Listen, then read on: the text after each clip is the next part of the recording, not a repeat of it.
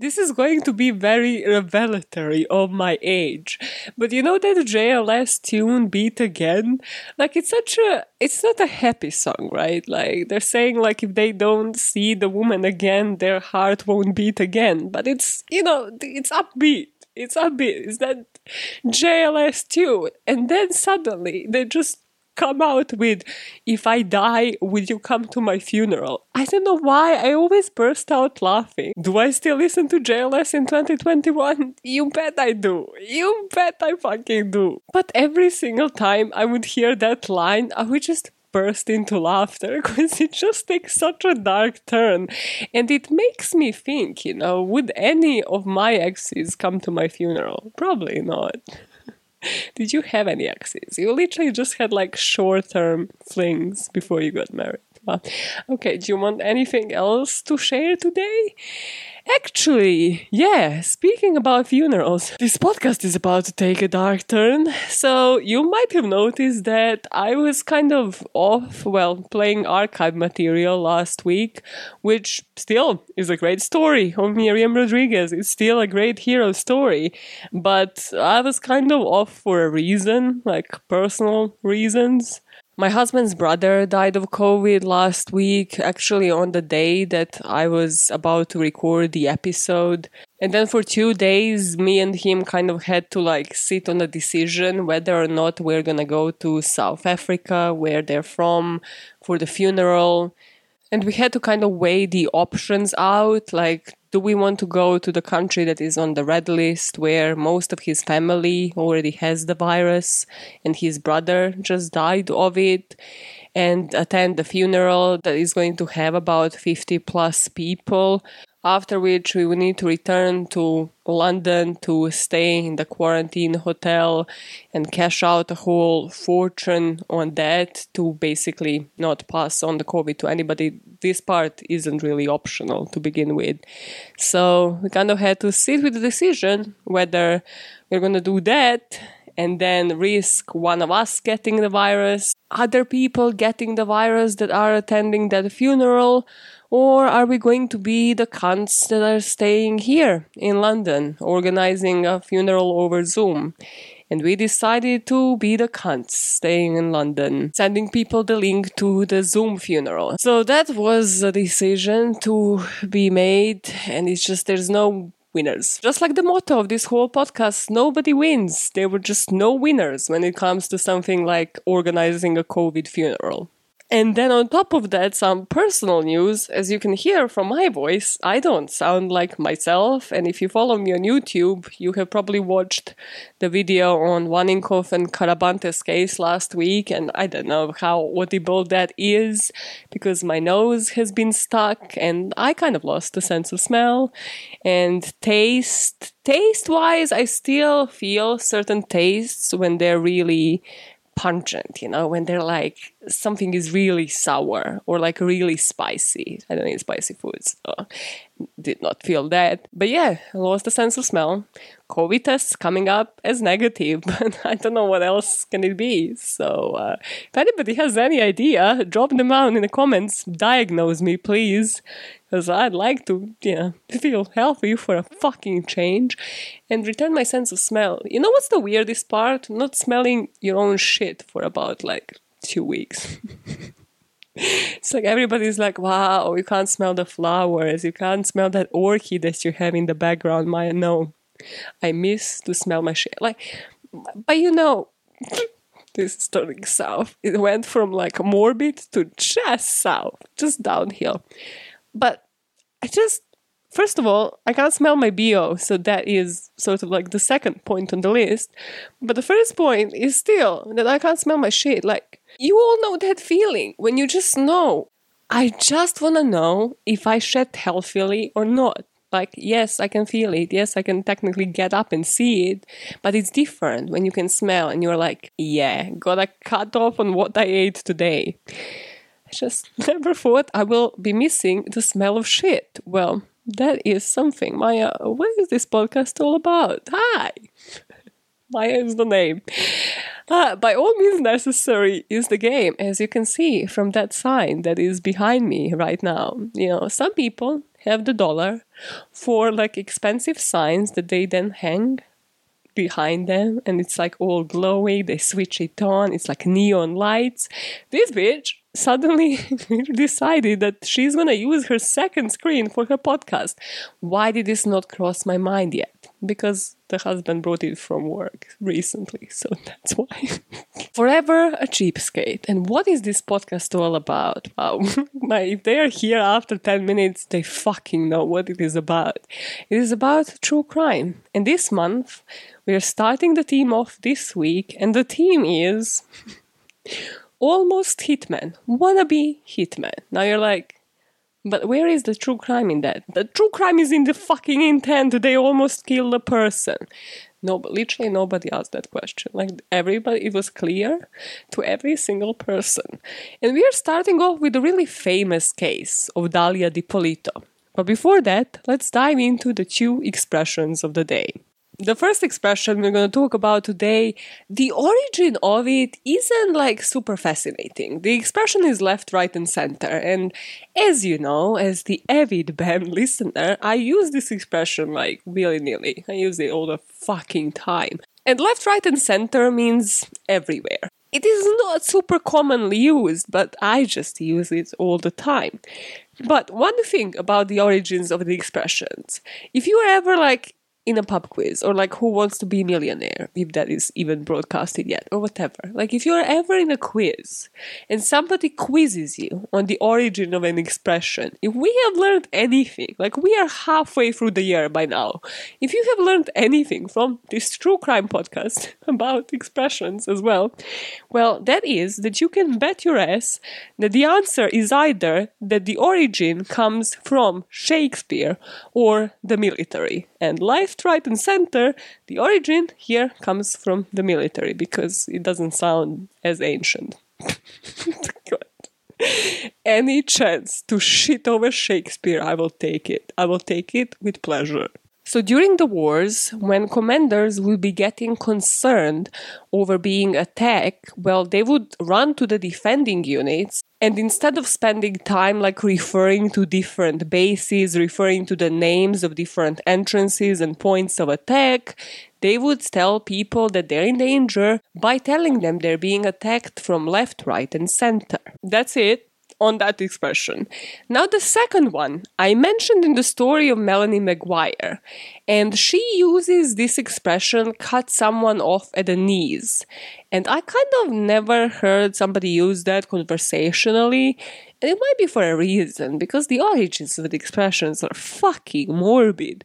So cutting someone off at the knees means to cut someone or something down to its size. So to make them feel less important, or rather to make them feel as important as they should be. Reducing them to the proper level of importance so that their ego isn't like super freaking inflated. A lot of people could benefit from it, sometimes including myself. Every single day, you wake up, Maya, and you tell yourself you ain't shit. It ain't about you, you ain't shit. And there are two different versions as to how this expression came about. In the Middle English story of King Arthur, he kills a giant, and he does it first by cutting his legs at the knees, literally cutting him down to size, because, it's a giant, and now it's down to the human size, before actually taking out his sword and administering the final blow. Where people actually think this expression comes from is, of course, ancient Greece. And there was this man in ancient Greece that was called Procrustes, who was ruling this Mount Korydallos, and this man, Procrustes, had a bed in which he would invite passerbys to just spend the night. And here, nobody really fit his bed. Either people were too short, in which case the legend goes that he would stretch them to fit the bed, or if they were too tall, then he would cut them off at their knees in order for them to fit his bed. And he continued this reign of terror until he was captured by Theseus, who fitted Procrustes to his own bed. And Procrustes actually lived on in cultural connotations. So there is a thing called the Procrustean solution, which is the practice where somebody fits the data to tailor whatever they are trying to prove.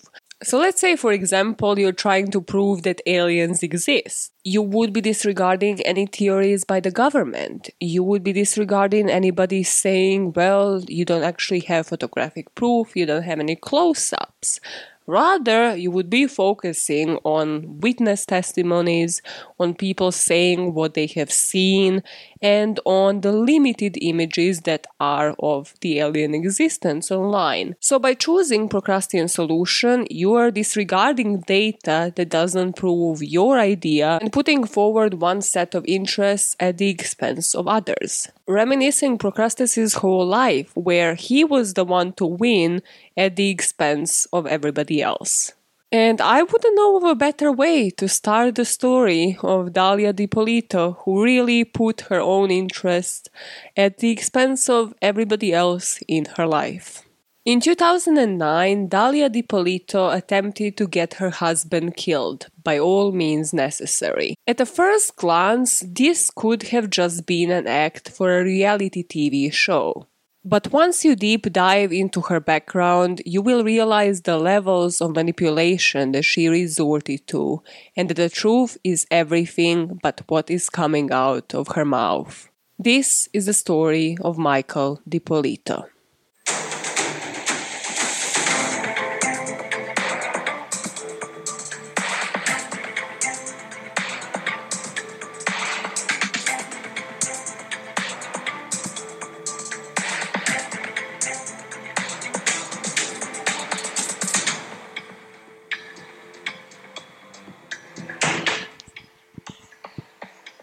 We meet Dalia on the morning of August the 5th, 2009, and when I say morning, I mean really early in the morning. Around 6 a.m., she actually left her house that she shared with her husband, Michael Dippolito, who she was married to roughly for about 6 months at this point, and she decides to go to the gym. Now, I don't know about you, but I know if I was to wake up at 6 a.m. one day and just tell my husband that I'm going to the gym, I have a feeling like he would just leave the house. He would be like, I'm about to die today. This bitch has never voluntarily woken up at 6 a.m., let alone to go exercise. I'm about to die. This is about to be my last breath. Something is off. But for Michael and Dalia, this was a regular thing. The two of them would exercise together a lot. And a lot of times they would go to this gym early in the morning, especially Michael, as we're going to talk about later, because he used to be addicted to certain things and used to kind of lead a life of crime as well. So getting into a routine was very important, more to Michael than to Dalia, but both of them would kind of get the gym out of their way early in the morning, and then they would do their work and continue with their day. Now, as she is in the gym, Mike is kind of awake, he got woken up as Dalia was leaving, but he was still in bed, having what he would probably consider a lie-in. And this is when the police knocks on his door. And we ended up telling him what we were there for. You have to come with us, your wife's gonna have you killed today. Clearly, this just hits him like a ton of bricks. I mean, he literally takes a step back. We ended up taking him out of the house and driving him straight to the Point Beach Police Department. They bring Mike into the police department and they're just telling him hey, listen, so we have reasons to believe that your wife tried to kill you. They show him bits and pieces of this video that was recorded on a hidden camera with a supposed hitman who was actually one of the undercover police officers. And as this is happening, at their house, they are staging a crime scene. After this crime scene is staged, they put shit ton of yellow tape. They barricade this area with the cars as if this was legitimate crime scene so that nobody enters the property. They put yellow tape. It just seems as if the forensics are already on the spot and a ton of police officers are there. And this is when they decide to finally give Dalia a call. Sergeant Ramsey, can I help you? Is this Miss Dippolito, please? He intentionally pronounces her name wrong to throw her off. Once he got her on the phone, told her that something had happened and we needed her to come to the house. they needed to break some news to her. No, ma'am, I need to talk to you. Ma'am, I'll tell you everything you need to know when you get here. As Dalia approaches, she sees what's really a crime scene. She sees police, tape blocked off. So the condo is surrounded by police cars. There's a crime scene van, there's crime scene tape, her apartment's roped off with the tape. The front door to the townhouse is wide open with black fingerprint dust everywhere. Dalia arrives from LA Fitness from going to the gym. And she rushes up. Dalia Dippolito doesn't know she's being set up right now. A really buff police sergeant tells her, your husband has been murdered. Is your husband Michael? Okay, I'm sorry to tell you, ma'am, he's been killed. Before the words are even out of his mouth, she starts crying. And he even hugs her, and she figures she's got them wrapped around her finger just like all these other men. And little does she know, her world is about to come crashing down. I tell you, ma'am, he's been killed. Going into his arms. She's wailing. So, as you have picked up from that video, she starts crying before the cop tells her the word killed even. And then she doesn't even ask like, oh, okay, how was he killed? You know, like the normal typical question a non-guilty person would ask, like, how was he killed? How many people? Did you arrest them? Did you get them? Where is his body now? Can I see his body? No, she doesn't ask any of that, so she practiced the crying part, but didn't really practice much on that. She asks about their dogs. And Lisa, if you are listening to this now and are like, oh yeah, that makes complete sense, you are a dog person. And you kind of need to realize if your dog was starving, they would eat you. You understand that, right? Like, I understand that dog people are really attached to their dogs, but sometimes the lack of attachment to humans that they have at the same time is so scary to me. They put her in the police car and bring her to the police station just to interrogate her. Like, is there anybody that would want to do something like this to Michael? And they tell her how her timing for the gym that morning was just really great. He has been shot twice. They would have definitely killed her. So as they place her into this interrogation room, you would have thought for somebody that actually planned all of this, that practiced like crying on command and all of that, that she would have thought like what questions they are going to ask. But it appears that she didn't. Because they ask about Michael, like, is there anybody that would want to do this to Michael?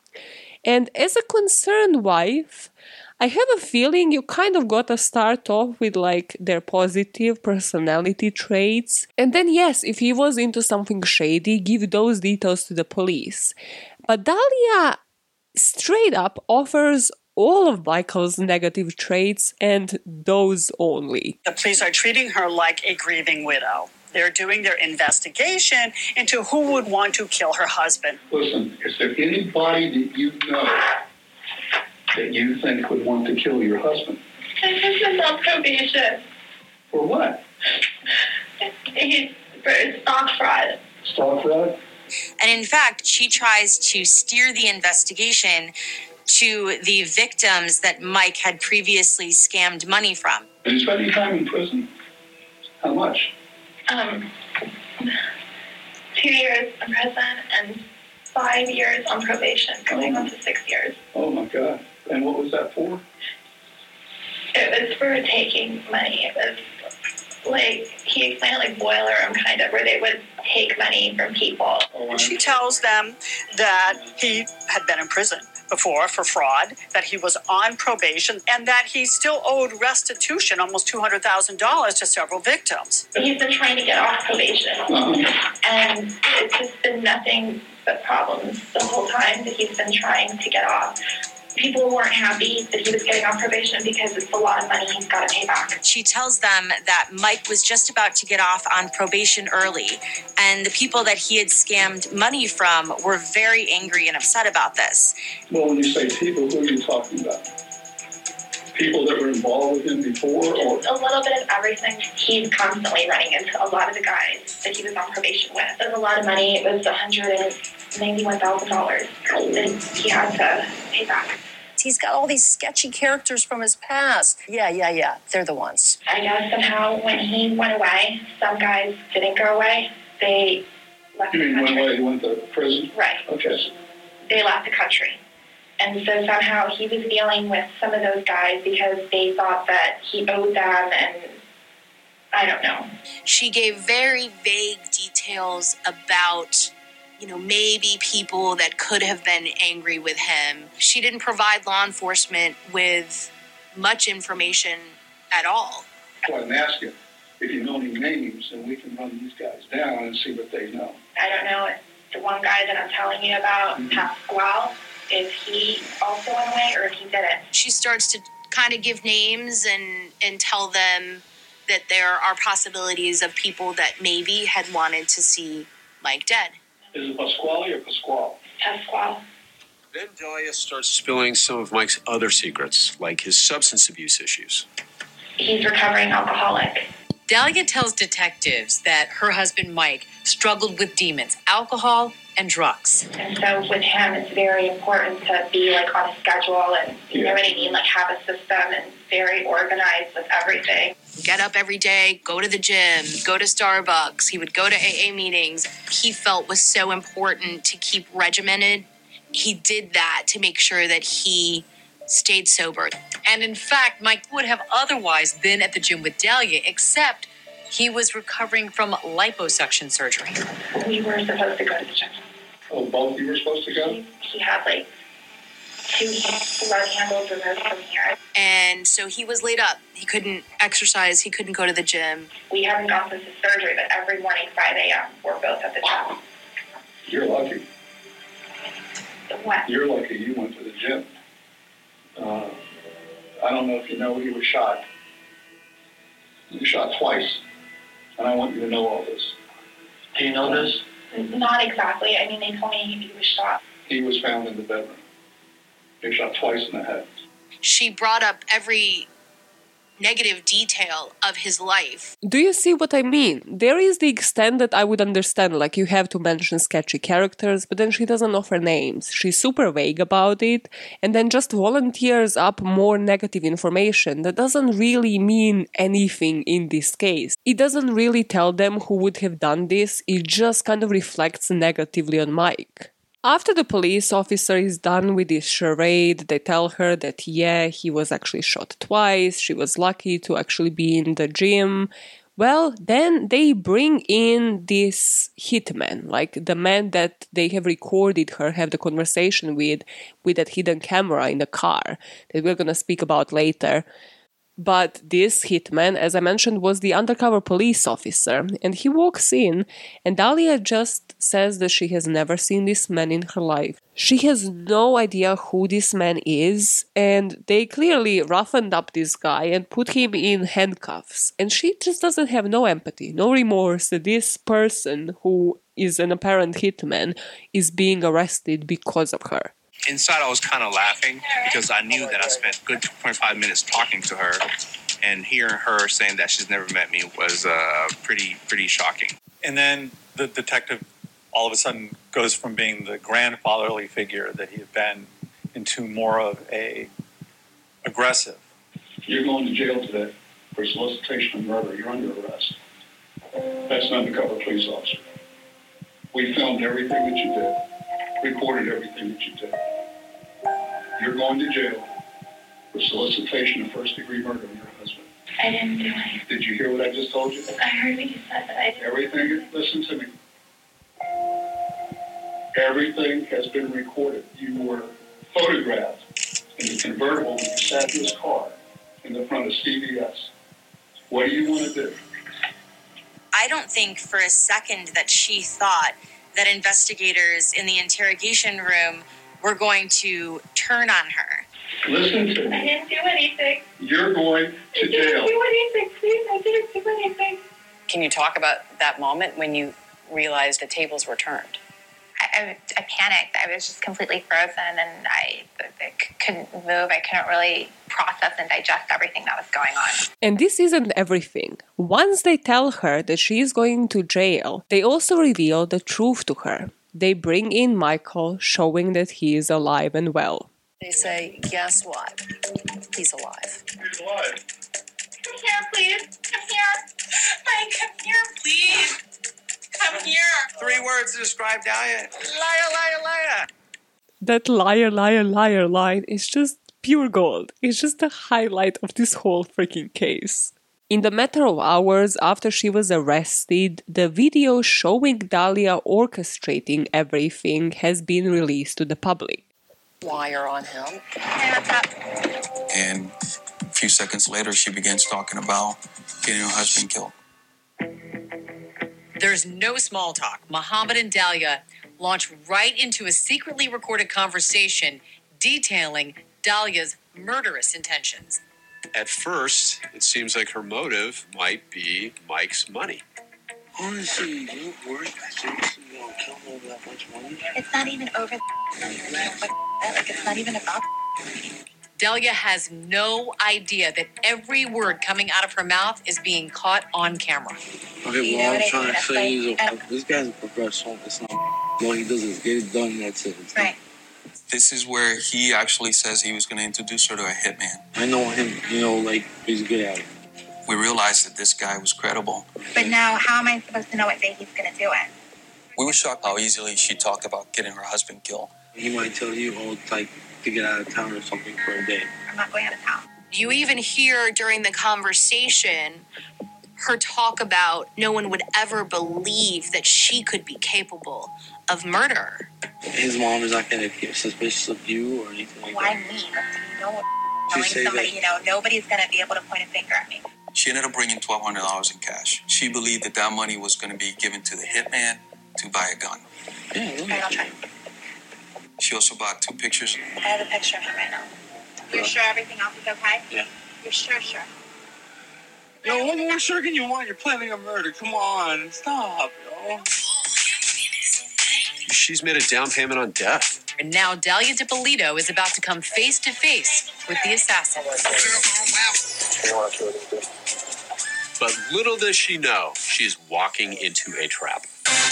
Now from prison, she has the freaking audacity to actually call Mike to try to get him to get her a lawyer. Like, to call the guy that she just attempted to murder, that the police actually saved, to tell him, no, he shouldn't trust the police, he should trust her. Like, she never would have done this. Like, can he get her a lawyer, please? So it's time to speak about who are Dalia and Mike and how did we get here in the first place. So let's speak about their background, and let's start off with Dalia. When Dalia was born, her family lived in New York, but then they moved to Boynton Beach in Florida when she was only 13 years old. Dalia was the oldest of 3 siblings, and her mom worked for a health insurance company, and her dad was a server at restaurants. And she actually went to Catholic school as a child, but then when she was about 17, her parents were going through a divorce. And this kind of upset her enough to just make an abrupt decision, which will become very much like one of her most prevalent personality traits, let's call it that. So this day, when she realized her parents are getting divorced, she actually kicked off and flew to JFK airport from Miami, and then her family kind of reported her missing because she was still underage and because they didn't know where the fuck she was and why did she just kick off abruptly. So luckily on this occasion they just found her at the airport when she landed and they returned her home. Then, when Dalia was only 19 years old, she started off her career as an escort. And Dalia was doing a few things. I watched a really good video, obviously done by Stephanie Harlow on this case. She's insanely detailed. But the way that I picture Dalia working as an escort was sort of like what you would see in Molly's Game. Obviously that wasn't escorting, that was like gambling. But how Molly would hire the girls to be at a bar. So she would set up these girls on dates and then would take a commission. So she was sort of like a madam, like a pimp to those girls. And to cover all of that up, she would have a massage parlor and also she would do it online through Craigslist or SugarDaddy.com. soon this business was booming, and Dalia realized she could use her own personality traits, and also because she was hiring the girls that she could trust, she started offering the girlfriend experience. The girlfriend experience, if you are not familiar, you would go on Craigslist, on sugardaddy.com, on any of these websites, and when, I don't know, your family would be pressuring you to show up with a girlfriend at a wedding, at a funeral, wherever. Or let's say you're a high-profile businessman, you need a girl to show up to events with you. Or you're just lonely and you need somebody to pretend to listen to you and to your troubles, and you don't want to invest in therapy, but rather you want somebody to act as your girlfriend. Well, Dalia was offering girlfriend experience herself, and also her girls were in the same business. You would think this is a lot of somebody's plate at the age of 19, but this is also when she met another guy named Mike. So this guy she met at a bar, and Dalia was actually with her whole family at the time, just like having dinner and drinks. And Mike approached and he bought them all a drink in order to speak to her, in order to get to know Dalia better. Now this is creepy in itself because this guy was 10 years older than her, and because he was married with a child at the time. So the marriage was on the rocks, as he told Dalia, and he was actually living in the basement of their own house. So he was just staying there because of the kid. Now, I don't think this is the right time to have this freaking argument, but I put it in the damn script. So Rachel and Ross, were they on a break? Yes or no? I say yes, because he literally said, we're going on a break, and then he made out with that girl or whatever. I didn't watch Friends in a while. But listen, it was on a break. If it happens on a break and you claim that it is a break, then that means that they were on a fucking break.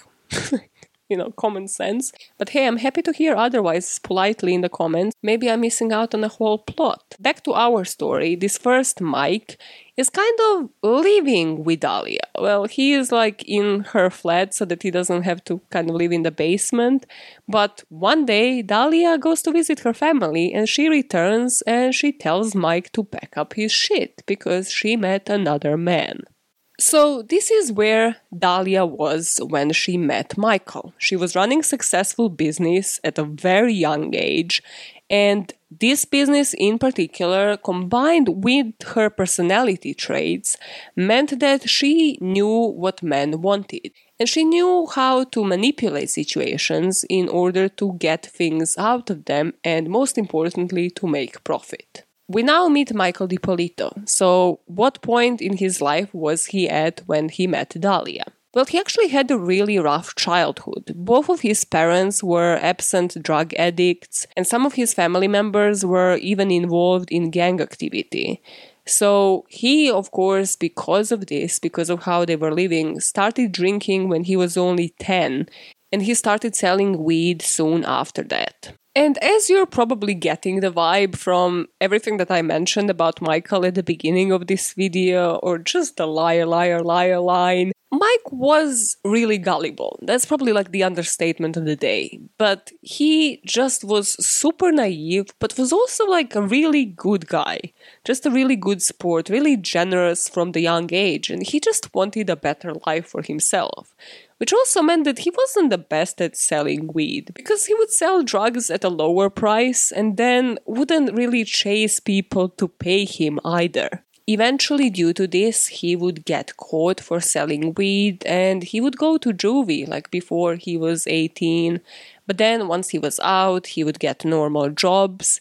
But he kind of just kept going back to this cycle. And it didn't help that the girls that he would usually be dating would kind of be using him for a drug supply. So he dated this girl who was kind of hooked on ecstasy. And here Mike, just like Dalia did, started tapping into his skills. And he realized something that he did really well was that he was a natural-born salesman. So he kind of ran a bit of a Wolf of Wall Street operation where he would scam people out of money and then they would kind of pick up their stuff, leave that office, find a different office space, and then continue scamming. I just find that insanely interesting, that they both had the set of skills that they learned how to exploit from a really early age, and that had they done something great with both of those sets of skills, they would have probably never met. But hey, what do you expect when Molly's Game meets freaking Wolf of Wall Street? That would be a sick movie. Just imagine all of the plots. Like, you would need to focus. It would be like freaking Inception. You would need to focus like for an hour and a half. Which is such a pain. Listen, let's just all go watch like the whole Fast and Furious saga. You don't have to focus for a single second. The plot is just so non-existent. It's like, it's about family. And then like 9 movies later, you're like, okay, but like, for reals? Anything else to add? No, it's about family. And then you watch like a movie for 90 fucking minutes and nothing happens. They just drive cars and invent siblings. Okay. Are you done? Are you done? Can you continue with the fucking story? I'm also re-listening to Hunger Games, so I have not had a reality check in a very long time. I live in fictional worlds and I like it that way. Back to the story of the day. This Wolf of Wall Street operation brought Michael a few $100,000, but it also brought him a jail sentence because he was eventually found out, and at the time that he went to jail, he had actually a ride-or-die girlfriend called Maria. So now he did spend a couple of years in prison, and when he was 32, he gets out and they tell him he needs to spend 28 years on probation and also pay the restitution money to everybody that he stole the money from. This girlfriend Maria actually stuck with him, so the two of them got married, they were living nicely. Mike still tapped into his skills, but this time he started a legit online marketing company. And he just wanted to stay straight this time and not use drugs. And this is when he started following a routine. So he would get up early in the morning, go to the gym, then he would work and then spend the time after work with Maria. Living like a completely normal life, following a routine. But as it often happens with addictions, he had to find a way to feed his addiction elsewhere. So he didn't want to use drugs, so he kind of turned to the escorts websites. And this is the point when these two lives would clash. Because one day he was just searching this escorts website, he would just check them, like he would sort of sometimes maybe chat with these women, but he never made plans to meet any of them. Until one day, this woman starts chatting with him. She said she was only in town for the weekend, so Mike here decides to actually meet this woman. And this woman just happens to be Dalia Dippolito. So the two of them have amazing sex according to all sources, and Mike didn't really think of this as an affair. He thought of it as a one-off situation. They're gonna get a hotel room, he's gonna get it out of his system, and then this addiction fix will be fed so he can move on with his life, go back to his marriage, and just continue with his routine. Here, let's all tap for a second into our whole years, months, weeks, days, whichever it is. Seems it's a bit of a personal story, that you started off with the word years, but hey. So let's tap into our hoeing experience, right? If this was just a fling, both of you consider it just to be a one-night stand, well then you kind of pick up your shit in the morning or maybe even after you're done doing it and you get out of the door. You never hear from this person again. What Dalia did was, after the night of passion, the next morning, she woke up next to Michael and she switched on her girlfriend experience. The two of them were chatting, she was really natural, and she said, I might actually be staying in town for a few days longer than I intended to. We could maybe see each other again if you are up for it. And Mike was like, okay, sure.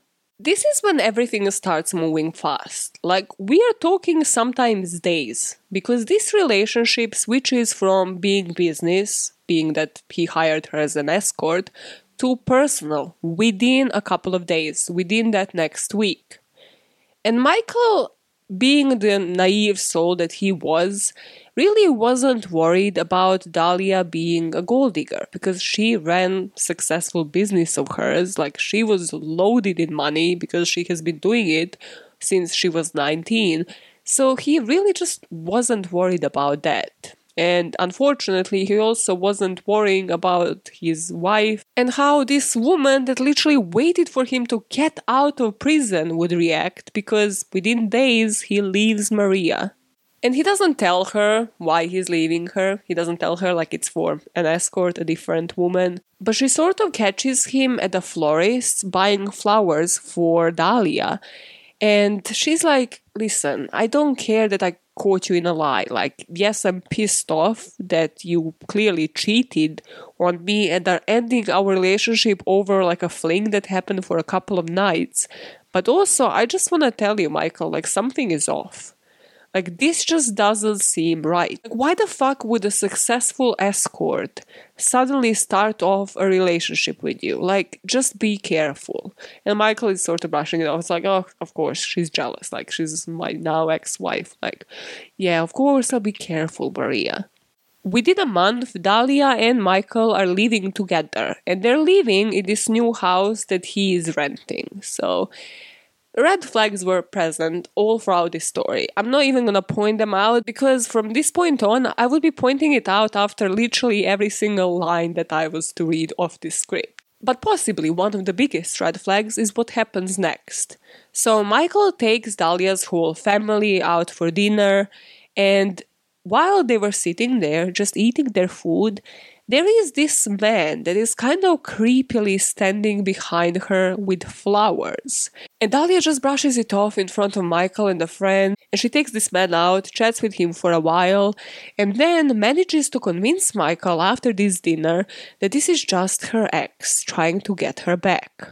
Mike never really looked into this, and for him, he still sees Dalia as somebody who has her own money and isn't there to really use him. Like, during the first few months, she actually had breast surgery, she paid for it, they would go out to these different restaurants and Dalia would pay for food, so money never seemed like an issue here. The facade kind of started falling apart when Michael had to go to Las Vegas for his work trip. And he, because he's still on parole, if you remember, has to clear this trip with his parole officer. And she here gets really pissed. Like, this is just so inconvenient. They could have already been in Las Vegas. Like, they could have already traveled there. It's just so inconvenient that he's on this parole and that she has to wait now. And he's like, this is my work trip. Like, what the fuck? But this is when he actually breaks off with her after this work trip. Because even him noticed that something was off. Like, he knew how hard he worked to stay away from different addictions, how hard he's working to gain the restitution money to pay off the parole so he doesn't have to be on it for 28 years. And he just wants to do things by the book. And she clearly doesn't understand that, doesn't appreciate it. So he breaks off with Dalia. And she just seemed stunned. She didn't really have much of a reaction. And she just sort of left and said, nobody ever broke off with me before. A few weeks after this breakup, Dalia actually invites Mike to meet for a coffee, sort of to find closure. Which, as somebody who has pulled this stunt before, I can tell you this is such bullshit. Like, anytime you tell somebody you want to find closure, you wanna find closure with them. Let's just call it that. You want to be closed up within them sheets with that person. Okay, so they meet for coffee, and this was her way to manipulate the situation, because they're just gonna talk, they're just gonna find closure. And in the most ridiculous twist of events, during their chat this time, the question just came to Michael, and he asked Dalia, will she marry him?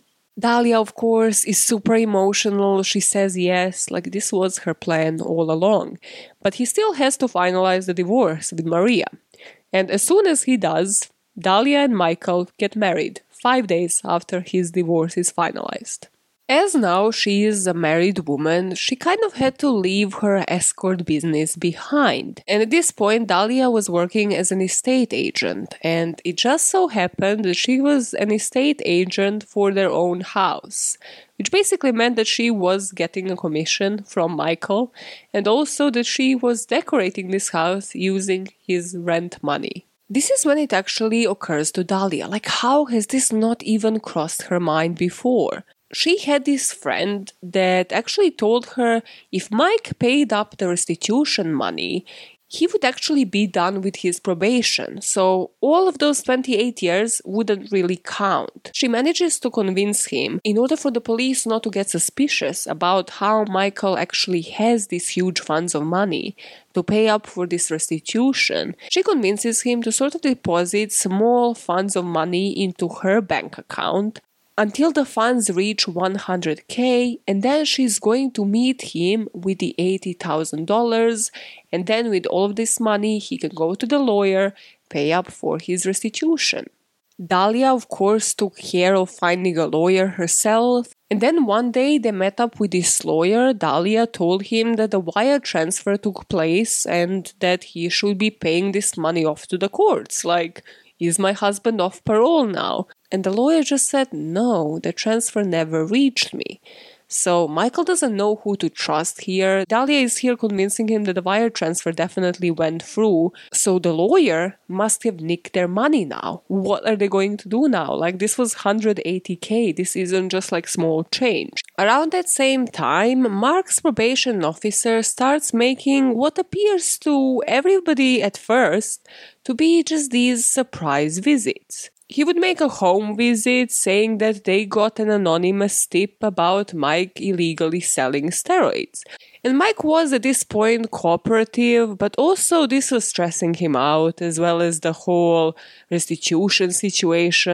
And the lawyer not having received the money, this isn't just like petty change we're talking about, it's $190,000. So his loving wife Dalia one day suggests that they should go to a hotel for a night to take their mind off things. And so they do. But at the hotel, just as Mike is coming back from the gym, the police again stop them and they ask to search his vehicle.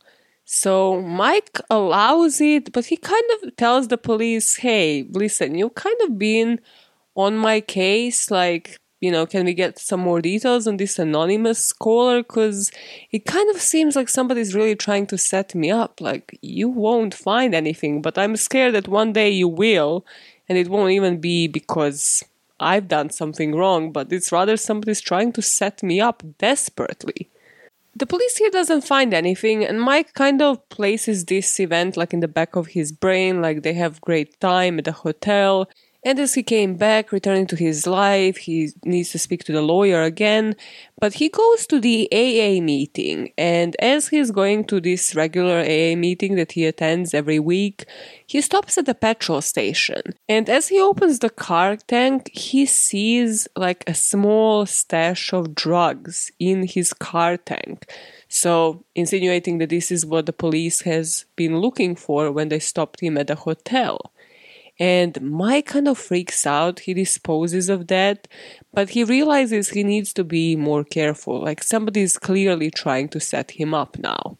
As this is happening, he's also communicating with a lawyer, and the lawyer tells him, listen, the money just isn't here. Like, I don't want to say anything, but I think you kind of need to speak with your wife, because, sorry, the wire transfers just don't take this amount of time. So Mike confronts Dalia, and she says she needs to come clean, okay? Which of course means she's just going to try to sell him another lie while making him think like, oh, she's finally going to say the truth and like take this burden off her chest. So Dalia's truth here is that she lost the money falling for a scam, but she will pay him back as soon as she gets the commissions from her real estate business.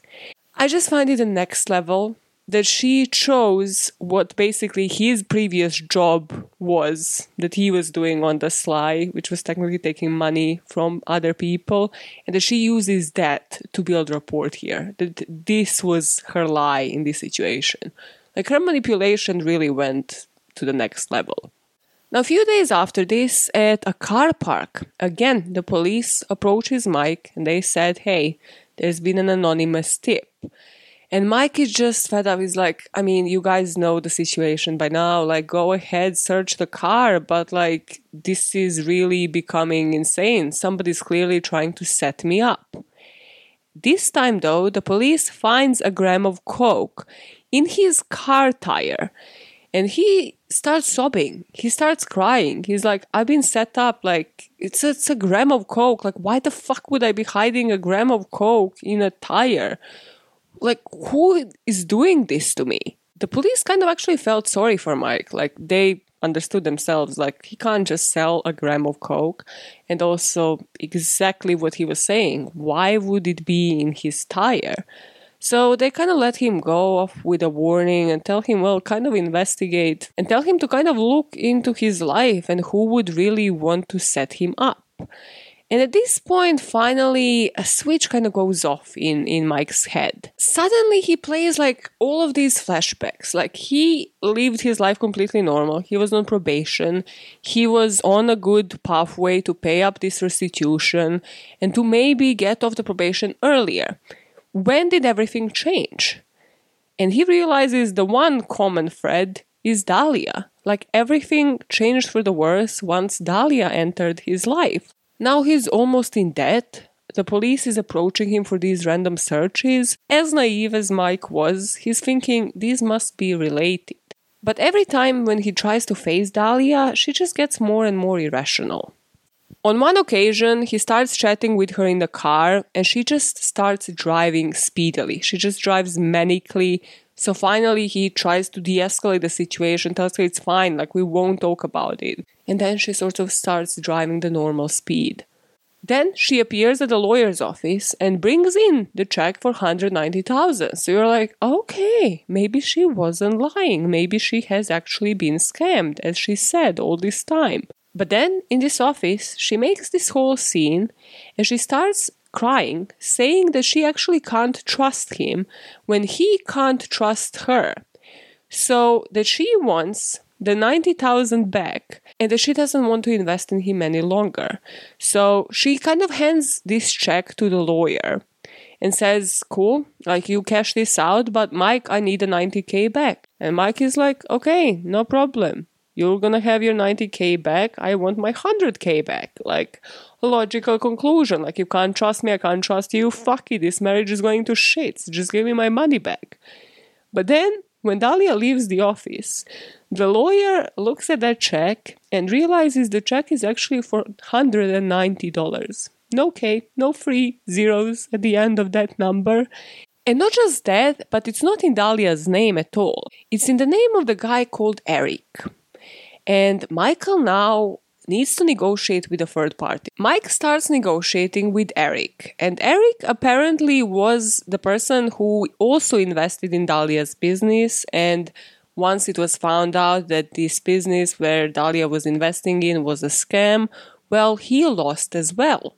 So he saw in Michael the opportunity to make his cut, to make a commission. So he wants the money that he is owed and also the collateral on their house, on Dalia and Michael's house. So in the end, for me to cut this long-ass story short, the $90K that Mike invested became $240K because now he had to give another $50,000 to Eric to even see some of that money back.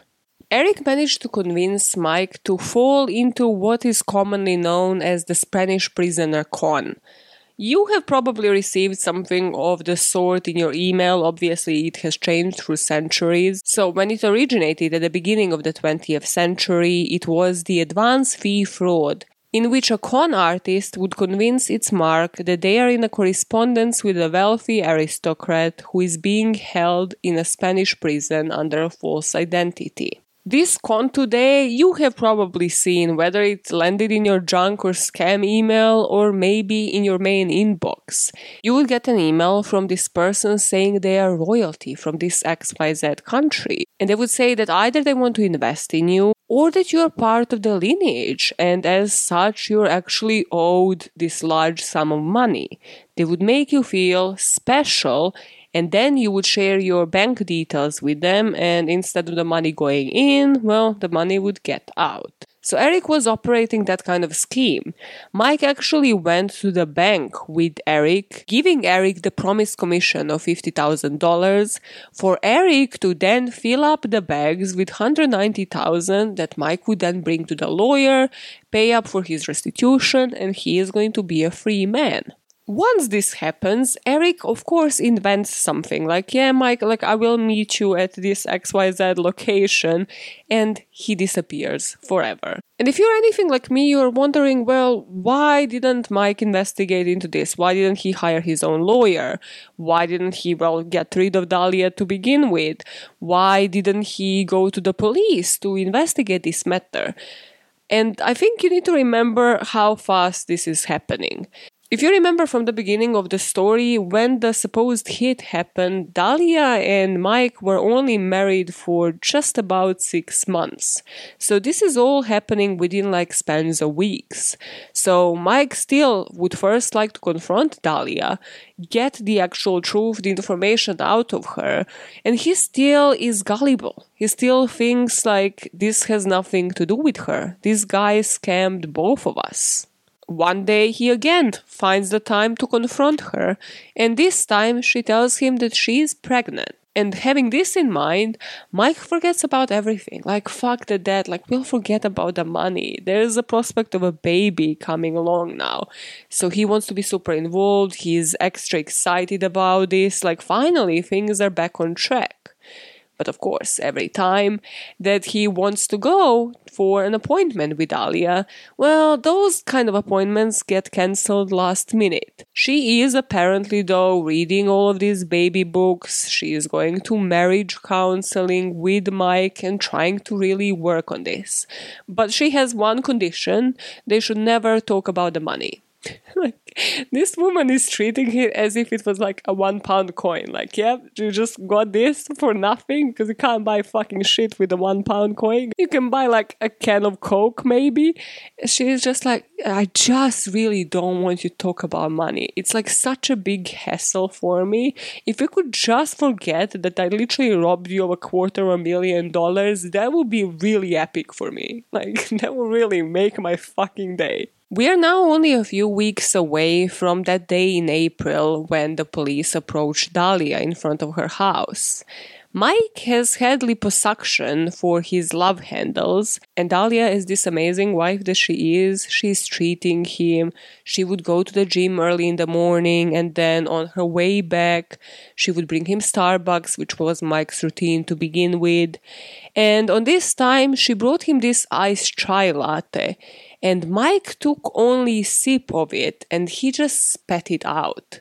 He just said, this tastes disgusting, what is in this? And even from that one sip, Mike ended up having mouth ulcers. It messed up with his stomach for days. And he was also supposed to be on bed rest. And that is because there was some antifreeze in that chai latte. Had he drunk all of it, he would have probably been dead. But this is now getting sadistic. This is just pure freaking sadism at this point, because he's at the bed rest and now needs to basically spend all of his time struggling to go to the toilet. After he recovers a bit, he still doesn't go to the gym as often after this operation, but one day she suggests that they go together. And it just so happens that on this particular day, Mike gets out of the gym and finds an extortion letter on his windshield. Somebody is asking for $40,000 and it says, "Don't tell your wife. I will tell you that all that's happening to you has happened to you." Yeah, make it make sense, because nothing really makes sense in this case up until this point. But Dalia offers to be the person to ring the number on this extortion note letter. Like, yeah, let's not ignore it. No, let's engage into this. There's a number. You know, when people are on the street for cheaps advertising like a massage parlor or whatnot, and you can tear apart the number to call. This is Dalia in this situation. She's like, somebody's trying to extort us. We must respect them and give them some money. And Mike is there like, yes, that is exactly what we need to do. Like, fuck me, man. So Dalia rings this person, and apparently also she doesn't use speakerphone or anything of that sort. Nope. She tells Mike later that she just spoke to a woman and that she gave her the address that they need to appear with the money. So the two of them agree, okay, no, nobody's going to extort this family any longer. We are not going to obviously go to hand over the money, but let us just drive to that point in a car and sort of observe what happens. Like, maybe we find out who is behind all of this. Of course, nothing happens because the person behind all of this is sitting with him in that car. At this point, this is psychologically messing up with Mike. He would later say to the police that he just wished the person would just get it over with. Like, just tell me what you actually want, because you clearly either want me back in jail, or you want to extort me, or all of it. Just like, what is the end goal here? Just tell me so that we can fucking get it over with. Dalia is not done yet, because as if all of this wasn't enough, she's now thinking, okay, we do need a new lawyer, right? And I have this judge friend, and this man spoke to me about administrative probation. This is apparently for low offenses, and you can apply to only correspond with probation officers, so it's just kind of postal. They don't ever have to come to visit you. Which means they don't have to monitor you, you don't have to have everything approved, like we can travel, we can live our lives. And only, again, had Mike used Google to just figure this out, he would have realized that this is only possible if you served up half of your probation already, which, if you remember, he has 28 years to serve, so definitely not the case. This fake lawyer that Dalia found somewhere. Where does she find these fucking dodgy characters? Fuck me if I know. I just wish to know in this story, what did her days look like? Just walk me. Day in a life. When she wakes up, she goes to the gym. Okay, that's the only part of her days that we actually know of. Later, walk me through it. After 8 p.m., whatever. What do you do with your day, Dalia? Because that still just blows my mind. Where is she that he doesn't notice that she knows all of these dodge-ass characters? This fake lawyer tells Mike because of that restitution, they might want to seize your house. So, do you have anybody that you trust that you can transfer this house to? And Mike transfers the title to Dalia. With this case, it is so hard to pinpoint just the point of no return, but I would say this is pretty much it because Mohammed enters the scene. Well, I say that because Mohammed was actually in the picture for quite some time. Remember the weekend that Dalia met Mike in Florida? Well, Mohammed was still sort of seeing Dalia. The two of them were kind of intimate friends, he would say, for about 4 years. So they were on and off, fuck buddy kind of situation. Until they parted ways, and next time he sees Dalia, she tells him a story that she is in an unhappy marriage with an abusive guy who sold drugs and had a steroid habit, and she was actually afraid for her life. Now, to connect all of the dots for you, Mohammed was in the picture when the petrol station incident with the police happened. She used the money that she stole from Mike in the first place to buy Mohammed a car. She told him she stole it from the restitution money and also asked him if he could provide her with a fake wire transfer receipt. Mohammed was aware of quite a few things, but he just never knew the extent that this was going to, because she never asked him to do something extreme. And also, well, she told him different set of lies. She told him that she's in an unhappy, abusive marriage with a guy who is a drug dealer and is a dodgy character. So nothing would prepare Mohammed for the day when Dalia goes to visit him in this shop where Mohammed was working.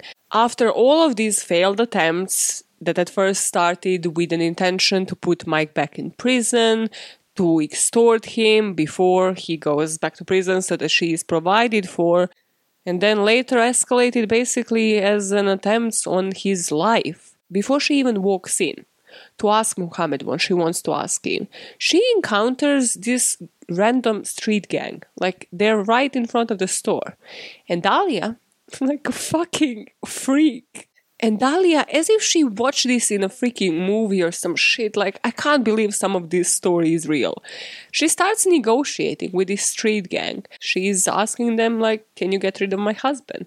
Like, what would be the rate for that? She didn't come with a prepared rate in her head. Nope.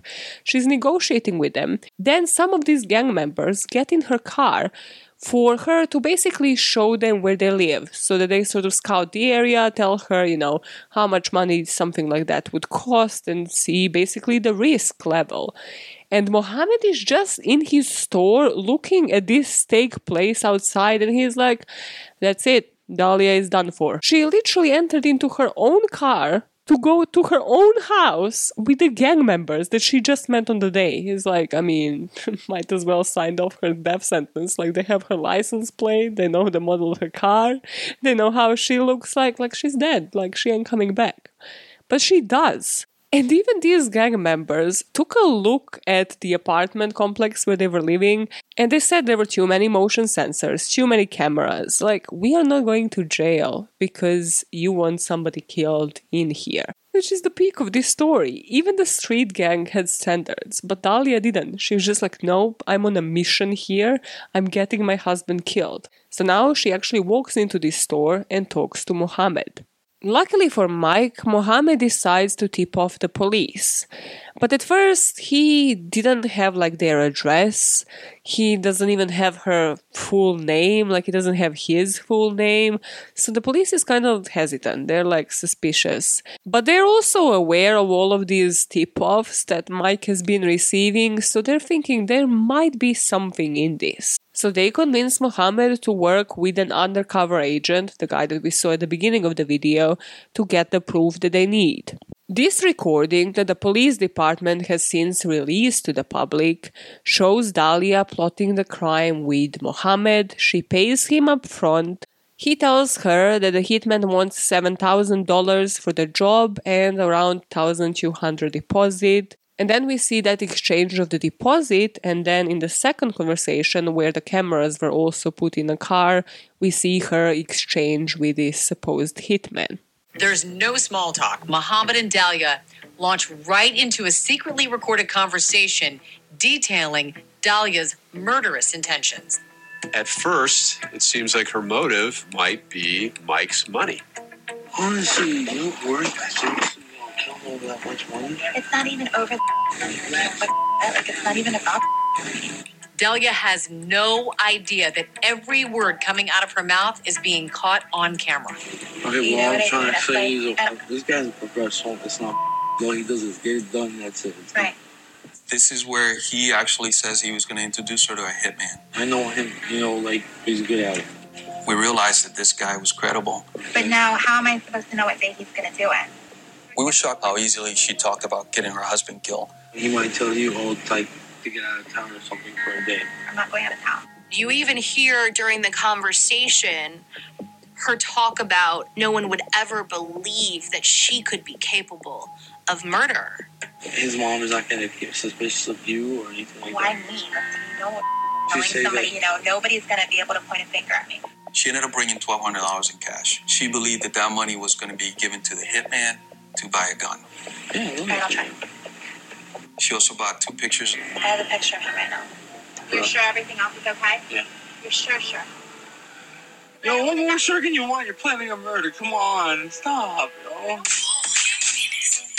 She's made a down payment on death. Mohammed was really the key part of this investigation because, as you could hear, he got her to say all the right things, but he also offered the crucial thing, the option for her to back out, and she never does. And I'd like to know what you think on this particular thing, but I'm not sure she was 100% lying when she said that money wasn't the motive. Like, I think definitely partially money was the motive, especially because she already stole $250,000 from her husband. But I think with criminals that we usually speak about that kind of switch their mind from one day to another, or they haven't been really associated with criminal activity and then switch to crime, the trigger is usually sometimes more immediate. Mike and Dalia were supposed to go to this baseball game with Mike's friends, and the friend's wife would have been there. And this wife was at the time 4 months pregnant, and Dalia was supposed to be 4 months pregnant as well. But of course, Dalia was wearing these tight clothes and just pretending the stomach doesn't grow in the second trimester. She might have come to the realization that not only she's about to be discovered during this baseball game, but also she spoke to an actual real lawyer who told her that this house that Mike transferred to her, well, she can't claim it until he's dead. And due to this, there is a real sense of urgency once she meets this supposed hitman who is the undercover cop, and she says to him that she wants this to happen this week. She parked and got into the car and she said, hey. Dalia shows up to the meeting with Whitty, and she's wearing a cute little sundress. She's almost flirtatious with him in the car. I wanted to make sure that she caught my attention in my eyes. The way she was dressed, pretty much, I'm like, okay, she wants to show off her body. So, I have to give her a compliment. I told her, hey, you look good. Hey, you look good.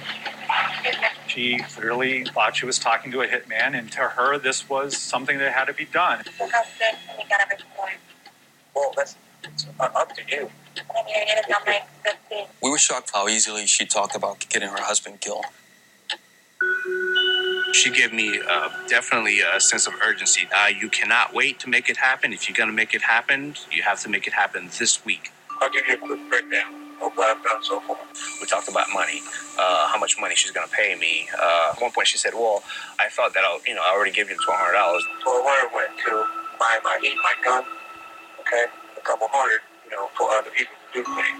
You know what I mean? When I had to explain to her, $100 is nothing. I had to buy a gun, I had to buy a phone, I had to buy this car. As she starts talking, what's going on in the minds of the police officers is, wow, this woman is real. This plot is real. As a matter of fact, I've already spent more money, just to get it here. Right. I'm trying to tell her, look, however, which way you want it done, I'll do it. So I just want to make sure that, this is what you want. She wants you to do. When she's meeting with the hitman, he's telling her, look, there is no turning back. When I leave you today, you have no way to reach me. I explained to Dalia that after today, she wouldn't be able to find me to cancel this whole plan that we put together. When it's done, you have to have an option to change your mind. And that's when Dalia Dippolito says the phrase that goes around the world. I'm positive, 5,000% sure. Okay. No, there's no, I'm determined already. I'm positive, 5,000% sure. Her line is classic. I am 5,000% sure, right? So it's, she is so committed to this. 5,000% sure. I didn't think she was going to be that open. I'm 5,000% sure. When I say I'm going to do something, I'm going to do it. A lot tougher than what I look. I know you were here, what a cute little girl, whatever. But I'm not. She told me she may look like an innocent little girl, but she's a whole lot tougher than she looks. The most surprising thing about my meeting with Dalia was how adamant she was in making sure that this was done. All right, I'll get more into it. By the time you get back from the gym, you're going to find a dead body in the house. All right? Once the Boynton police sees this video, they're having a field day. It's the best day of their freaking lives. Literally, the criminal offered themselves up on a fucking plate. So they are arranging this fake crime scene, who is going to ring her, how to make all of this look real. And with these famous words, she has sealed her fate. But I would also like you to hang on them, because they will become crucial in one of her trials. And yes, I say one of her trials, because she didn't have one, she didn't have two of them, she had 3 trials. So let's briefly talk about them. It was a stunt. It was a hoax, a ruse, a plan that Mike Dippolito hoped to capture the attention of someone in reality TV. You were acting in those tapes. Yes. It didn't make an iota of sense to me. It was so far out of left field that they might just believe it. This first trial gave me such Casey Anthony vibes because it is so wild and so distracting of a defense that, again, it might actually work. I would like to say only in America. Like, I do not understand how this woman got to have 3 trials. I just cannot comprehend. But hey, it just worked. So the prosecution put Mike on the stand because they understood that he's a really likable character. So they play to that. And Mike here completely owned up to his past, to the fact that he was a convicted felon, and he kind of even had like some jokes running with the jury and with the prosecutor, and his testimony was all in all very well received. When Mike was on the stand, he testified that he met his ex-wife in October 2008 when he hired her for sex, but then they hit it off to the point that they were actually married less than 4 months later. Within a month in this marriage, she started stealing money from him, tried to get his probation revoked by planting drugs in his truck, and he also believes that she is the one behind spiking his drink with the antifreeze. And the prosecution really focused here on the video evidence, on these recordings. Like, they thought they had a slam dunk, but then defense came up with this whole reality show. They didn't have anything to back it up. They showed like Google searches made by Dalia about a reality show, and honestly, if we are basing a trial on Google searches of a reality show, I mean, I might have gotten arrested I don't know how many times this week. I binged on Too Hot to Handle within like 2 days, so hey, guilty, fucking charge me. Like, what kind of bullshit is this? They could not give names of any of like the reality TV show producers that apparently she has been acting for. They had nothing going on for them except maybe a few glances that she made towards this hidden camera, which is just her being paranoid and just looking everywhere. As Dalia is kind of joking with her defense team, the prosecution read out explicit and graphic messages between Dalia and her ex-lover, and she's kind of looking, just flipping through those papers as if she's reading a freaking Bible. Like, they're literally reading like all of these fucking sexually charged messages, and she's like, oh, it's fine. We were just intimate friends, like, while she was dating Michael throughout the whole freaking relationship and marriage. Dalia's defense team to that said that, well, actually, Dalia never sent those messages. No, this was Michael. Like, who is gonna believe this? I say this, and then the verdict will come along. So I'm gonna have to, like, bite all of my words. So actually, in this trial, the judge ended up finding Dalia guilty, calling her plan pure evil, and sentencing her to 20 years in prison. So what went wrong? Well, in 2014, this guilty conviction was kind of tossed out because of an appeal, as they managed to successfully appeal that the jury for this first trial wasn't appropriately selected. In 2015, she hires a duo of famous lawyers that she has seen on TV because she clearly watches all of the good stuff online, and they allow her to have this interview that you are watching kind of throughout this podcast episode with ABC. And here, possibly the most unlikable lawyer of all times, Brian Claypool, enters the scene. At her pre-trial, the brilliant defense that her lawyers came up with was that Mike, Mohammed, and Dalia, all 3 of them, did this for YouTube in order to get acting parts. But, it just only happened that only her videos were shot. Like, how did these defenses fly? Like, you just need to invent some bullshit in court, apparently in Florida, and, like, you're getting off of shit. At pre-trial here, she testifies and she can't answer the basic questions, like where was the script for this YouTube channel? How come there's only footage of you when 3 of you were in on it? And also, what is with the camera angles? Like, these really aren't your best angles, were they? These cameras could have really been placed in all of these different places to make you look more flattering. This is a reality show after all. To this, she said she doesn't know because she wasn't the one taping it. Clearly, bitch. Clearly, you were oblivious and unaware of this situation, but for all different reasons. And her defense's lawyer closing statement was that it would be crazy for you to send her to prison, but also cruel as you'd be separating her from her infant son. And this was the news in the courtroom. They were like, wait, what? When did she get to have a son? You see, once her first conviction was tossed out and she was on house arrest awaiting the second trial, well, Dalia had a visit from house maintenance, whatever, I don't know, her plumbing needed fixing, so somebody kind of like went through her pipes, if you know what I mean, and ended up that some of the spermies were successful, and a young child was born, so Dalia at this point in time had a toddler at home. During the second trial, the prosecution doesn't even put Mike on the stand. They just play the videos. And they're trying to prove that this is ridiculous, like whatever the defense is saying. And they didn't play just videos from the car. They played also the interrogation videos from the police station. Because let's just say the police actually does arrest you for your husband's murder. Like, aren't these the first words that are coming out of your mouth? Like, hey, this is a reality TV show stunt. What, you have to wait until they put handcuffs on you, until you serve some time in prison for your trial to make this as your defense? Like, these would be the first words coming out of your mouth. Now, during the actual second trial, the defense does something interesting.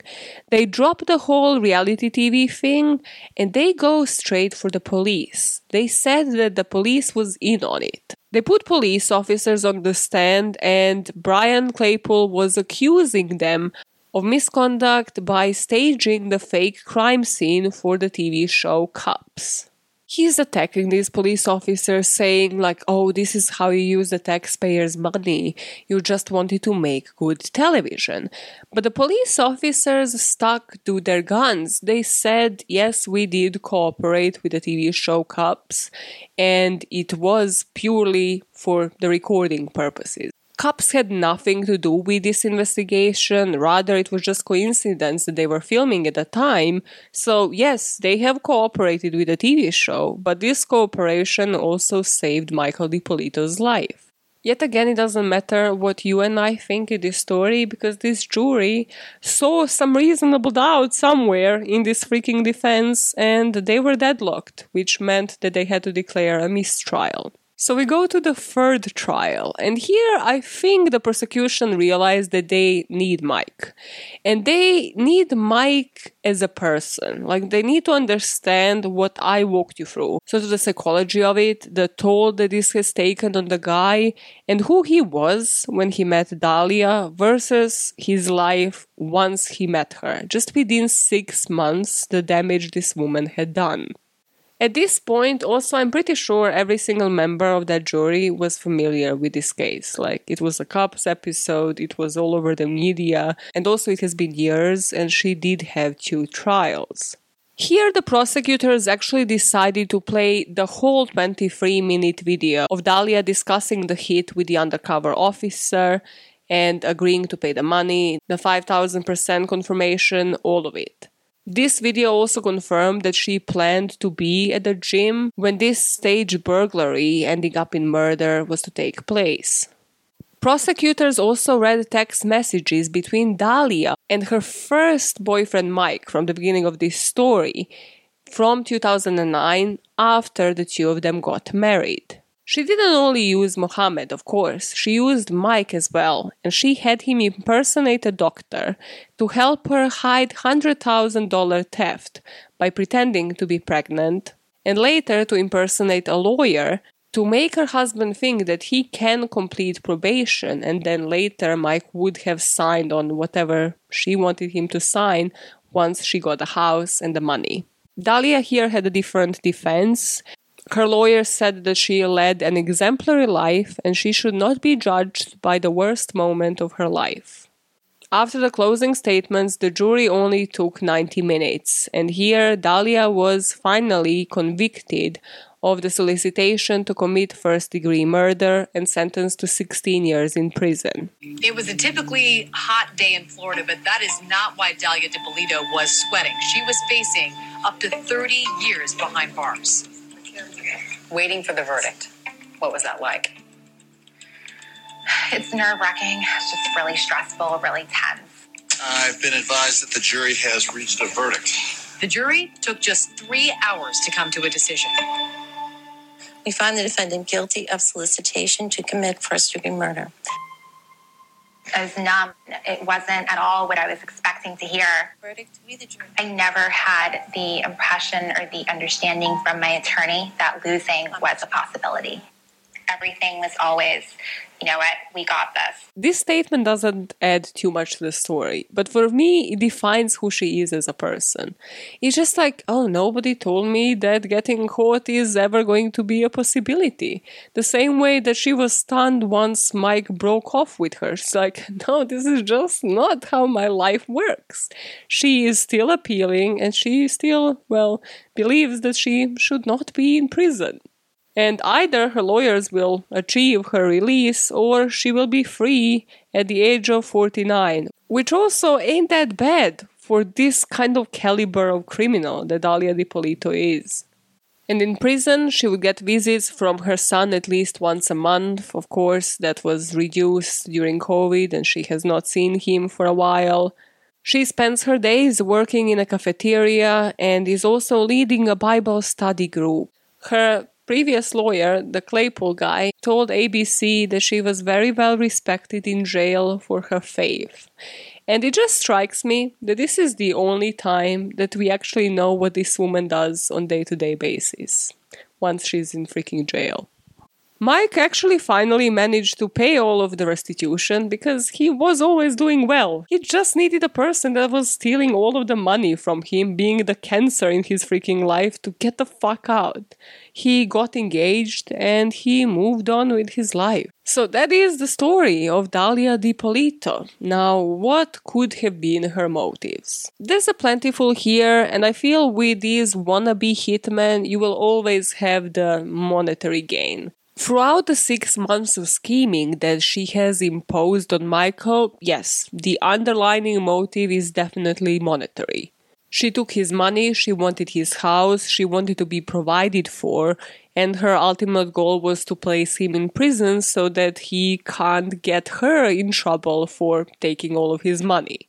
Once she saw that those little schemes aren't working, then she decided to invest some of the money that she had stolen from him in order to get him killed. Here, profit was always the bigger picture, and all of the other people, the Mikes, the Mohammeds, all of the other people that she met through escorting before she met Mike, were just like the pawns in her little game. Because when I was researching this, I was thinking like, okay, so why didn't she scam anybody to this degree before Mike? And truly the answer is that she knew exactly what she wanted from each person in her life. She knew how to use them in this calculated way. She had that girlfriend experience. She knew what each man wanted and how to manipulate them to the point that they would trust her, they would buy into her lies and just wouldn't question her. And with Dalia in particular, personality-wise, the excitement was also a great component. She didn't follow the pathway certain scammers do, certain people who want to take out hits on others do, which is just doing it in a fast way, arranging a hit, getting it over with. She took her time, she enjoyed her life, she knew exactly what she was getting out of it at each point, but with these escalations starting off small and getting bigger and bigger, she just thought that this was gonna go her way as well, and she got fixated on not being found out because then she would have lost everything. So let me know what you think about this case, and also if you have any ideas of who I should be talking about next. Because these wannabe hitmen, either they are Dalia Dippolito, there's not too many of them that either aren't like really short news stories or aren't just like historical and they're going like BC. But yeah, I really wanted to talk about this case because it's just next level. Like, just people cannot chill. They need this level of excitement in their life, and they just never realize how insane it can get. Like, just have peace. Just lie on a couch and chill. That is truly the moral of this podcast. And while you're lying on your fucking couch and chilling, make sure you follow the homegirl at deadbampod across all socials, or you just email her podbam@gmail.com. Be like, hey Maya, yo, what's up, bitch? Yo, to hear that joint crack, Jesus, I really need vitamin D in my system. So I shall get out of this video, but not before I send you off to your next Zoom call. Listen, I need my guardian angels on this. I need my own pawns in this game, because I have been venting about this on TikTok, and it just seems like, especially with TikTok in itself as a whole app, that nobody fully understands the concept of how wrong glamorizing murderers just is in this day and age. TikTok is literally like having hundreds of thousands of videos just purely around this niche topic. And once you're really deep into it, you just cannot unsee it. You just cannot understand. Like, just somebody needs to make it make sense to me. In particular, I'm talking about this guy that caused a traffic accident, and everybody's saying it is an accident, but a woman and a child die in it, and now he has been convicted for 24 years. And the whole of TikTok is like, oh my god, he's so hot. Like, we spoke about this. We had this whole thing with Bundy. First of all, he has frog eyes. Who decides on these criminals being hot? I just need to know that. That is what I need you to start up in your next Zoom call. That kind of conversation. Who the fuck decides which criminals are hot? And why don't those people have higher standards? People actually creating fan accounts on behalf of the criminals to then distribute their videos from court. Like, what do you get out of it? Just what kind of satisfaction is distributing that content bringing to you? Just please, somebody make it make sense. And yes, the underlining theme is, who the fuck decides that these frog eyes people with this white boy haircut that is covering their forehead are hot? They're like, whoa, the epitome of hot. And also, where are all of you people when you need to support the family members? Where is the empathy? Where are their fan accounts? Where are the petition pages to pay for their loved ones' funerals? So many questions, so little answers, and TikTok is profiting of it. That is truly the honest truth of the fucking day. So yeah, don't go down that rabbit hole on TikTok. Just stick to people doing dances and still thinking they belong on Musical.ly, because hey, truly, it is the most honest place. It is the safer place. And if this network with one podcast on it is here to promote anything, it is to do what?